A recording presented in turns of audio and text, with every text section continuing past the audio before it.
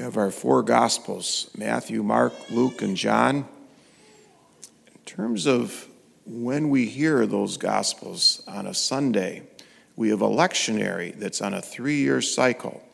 And how the lectionary is arranged is that 1 year we'll hear from Matthew, then the next year Mark, and then the next year Luke. And then the Gospel of John we hear around Christmas time and Easter and Lent and special times. We're in the year of Mark. However, Mark is shorter than Matthew and Luke. So with Mark, well, we kind of run out of gospel, all right? So what they do with the year that's with Mark, we take a little break from Mark, and this Sunday and every Sunday through August 22nd, we're going to be hearing from the Gospel of John, chapter 6. That's called the Bread of Life Discourse, when Jesus speaks about himself as the bread of life. So today we're hearing the first part of it, but I do encourage you sometime in the next week or two, get your Bible out, read John chapter 6. That will help you understand the gospel for the next several weeks. But today it's about the multiplication of the loaves and fish, and that's in every gospel. But John's got some special points that he brings up. And the things he brings up, I think, can help us to understand what we do when we gather here at Mass. So I'd just like to go through a few of them with you. The first thing in this passage says, Jesus went across the Sea of Galilee. A large crowd followed him. There were a lot of people attracted to Jesus, maybe because of his miracles or his preaching or whatever, but he attracted them. There was something about him. And one way of thinking of that is, as human beings, we can have all kinds of things, but there's a hunger inside of us that all those things and activities and whatever can't really fill. We hunger for belonging and purpose and identity. And those things, we find them ultimately in God. And that's God, our Creator. So this sense of a large crowd, it can represent all of humanity's hungering for the one who created them, whether they're aware of it or not. Now, some of us have figured it out and figured out, gee, it really helps if we come together to worship. There's something that makes a difference in our lives in doing so. And I think there's a passage, it's in Eucharistic Prayer number 3, and we'll be using that today. And I just want to share with you some of those words.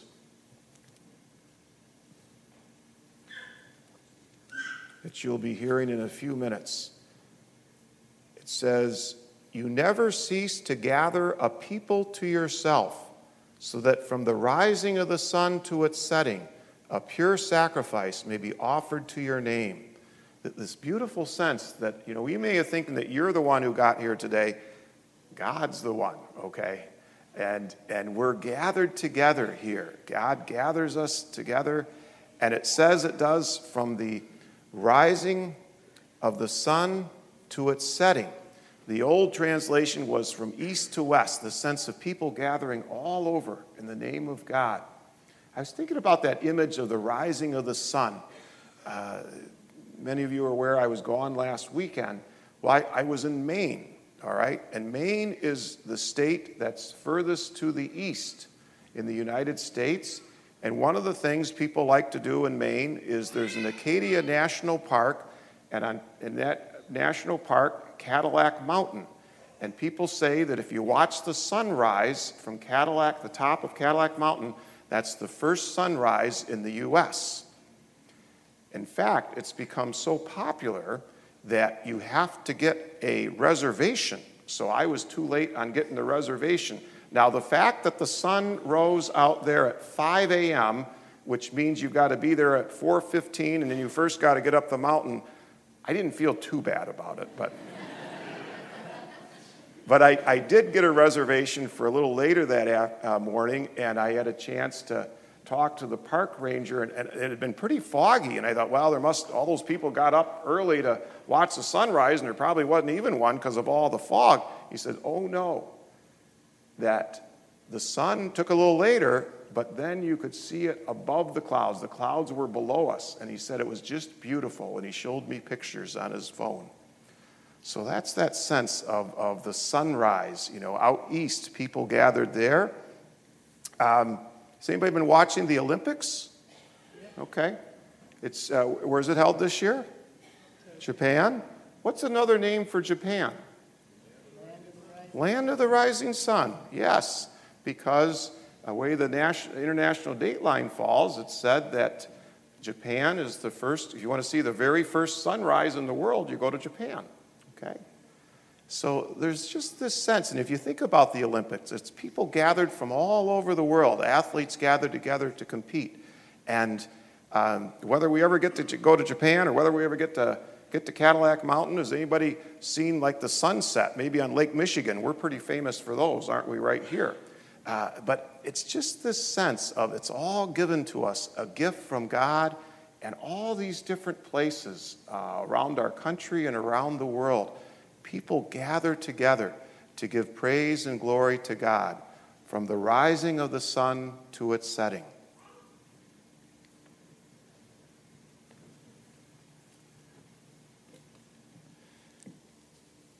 It says, Jesus went up the mountain. Now, mountain, that's got a special significance in Scripture. The mountain represented where God and humanity encountered each other. You think about Moses going up Mount Sinai to receive the 10 Commandments from God. Or you think about Jesus when he went up the mountain of Mount Tabor with James, Peter, and John and the Transfiguration. And so the mountain is the meeting of God and humanity. It is the place of encounter. And every time we come to Mass, you could think of it as going up the mountain. And we've got a little bit of sense of that. If any of you have to head up the ramp, our Independence Village, we got a little bit of a mountain coming into church? Yes. It's if it's hard to go up that way, it's a little bit easier this entrance, okay? It's not quite as much of a slope, all right? But I hope when you come into church that you have a sense of going up the mountain, coming to a place where we get to encounter God. God desires to encounter us in the Mass. And then it says that Jesus, when he went up the mountain, there he sat down with his disciples. He sat down with his disciples. Sitting down was the posture of the teacher in the ancient world, with his students sitting at his feet. And so that's the image that we have in this reading today of Jesus gathering the people together and teaching them about God's love for them, teaching them about how we're called to love God and love others. At the Mass, too, it's meant to be a place of learning that God wants to teach us. God teaches us in these words from Scripture that we hear. God teaches us through the prayers that are often based on Scripture. Hopefully, in the words that I say, I hope that I teach more than I detract, okay? So maybe something even in the homily. But this place where God, every time you come to Mass, see if there's one thing that God wants you to take with you on your way out, something to learn. The Jewish feast of Passover was near. Now, this Jewish feast of Passover, this is their primary feast. This is something that's celebrated every year. It recalls the foundational event for the people of Israel was when they had been in Egypt, in the land of slavery, and God delivered them from Egypt through the Passover. They left Egypt, the land of slavery. They passed through the Red Sea and into the Promised Land. And on the night before they left Egypt, they had the meal of the lamb that gave its life, and it was a lamb of sacrifice. Well, as Christians, we gather together at the supper of the Lamb, that God, Jesus, the Lamb of God, gave himself for us. He died for us on the cross, and we celebrate his resurrection. He rose on the third day, on Sunday. That's why we gather on Sunday. It's the Lord's Day, the day of the resurrection. And so we, too, participate in a sacred meal. It's foundational for our faith. And then we have the whole piece about all these people to feed, and how much do they have to feed them? 5 loaves and 2 fish. Doesn't sound like very much, does it? But Jesus takes what they have, he gives thanks to God for it, he blesses it, and then he shares it. He gives it out. And somehow there's more than enough. And I think in that we see what happens every time we gather at the Eucharist, that we have our offering, we bring up the bread and wine. Now, since COVID, we've been just having it done right here, but I hope we can resume that soon again, because I think that's a very powerful image. When the bread and wine are brought forward, it's our chance to place whatever's been going on in our life, to place that on that plate of bread and with that cup of wine this past week. And as you look forward to this next week, any worries or concerns or hopes or joys, we join it to the offering of Jesus on the altar. We make Jesus' offering ours too. And then, in the Eucharistic prayer, you'll hear the prayers of the presider. It describes what happens at Mass. We take the bread, we give thanks for it, we ask God's blessing upon it, the outpouring of the Holy Spirit, and then it's shared with all, coming forward to communion. And then the last point I'll mention in this gospel, and there's so much there, but it says when they had their fill, okay? In other words, they were satisfied. They received enough from what the Lord received. There's so many things that we just had Sam Loeb's funeral yesterday, and if you know Sam, his daughters have this bakery, and they had all these cookies, and somehow some of those cookies ended up at the rectory. And they're sweet, so you like them, but, quite honestly, they're great cookies, but don't eat just cookies, all right? It's not good for you. And all these things that we seek and that we sometimes thirst for, but ultimately kind of leave us a bit hungry and lacking.